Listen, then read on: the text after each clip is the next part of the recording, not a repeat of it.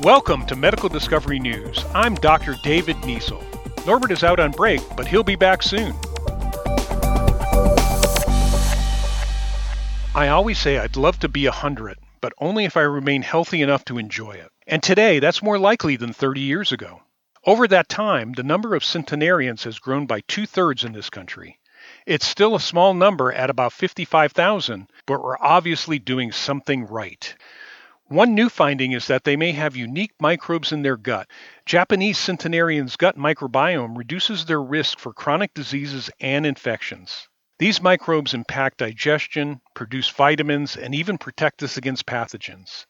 But as we age, we lose some of the diversity within the microbial species there. This may lead to more frailty in older people.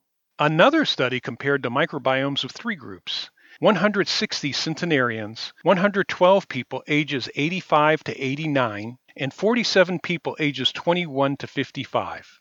Again, the guts of centenarians were distinct. They had bacterial populations not present in other groups and lost others found in those groups. They also had much higher levels of secondary bile acids made by their microbiome. The impact of this is that bile acids can stop the growth of damaging bacteria in the gut, giving them a healthy gut. How this leads to a long life is speculative. Who knows? One day, a factor of long life may be taking a centenarian probiotic for a healthy gut.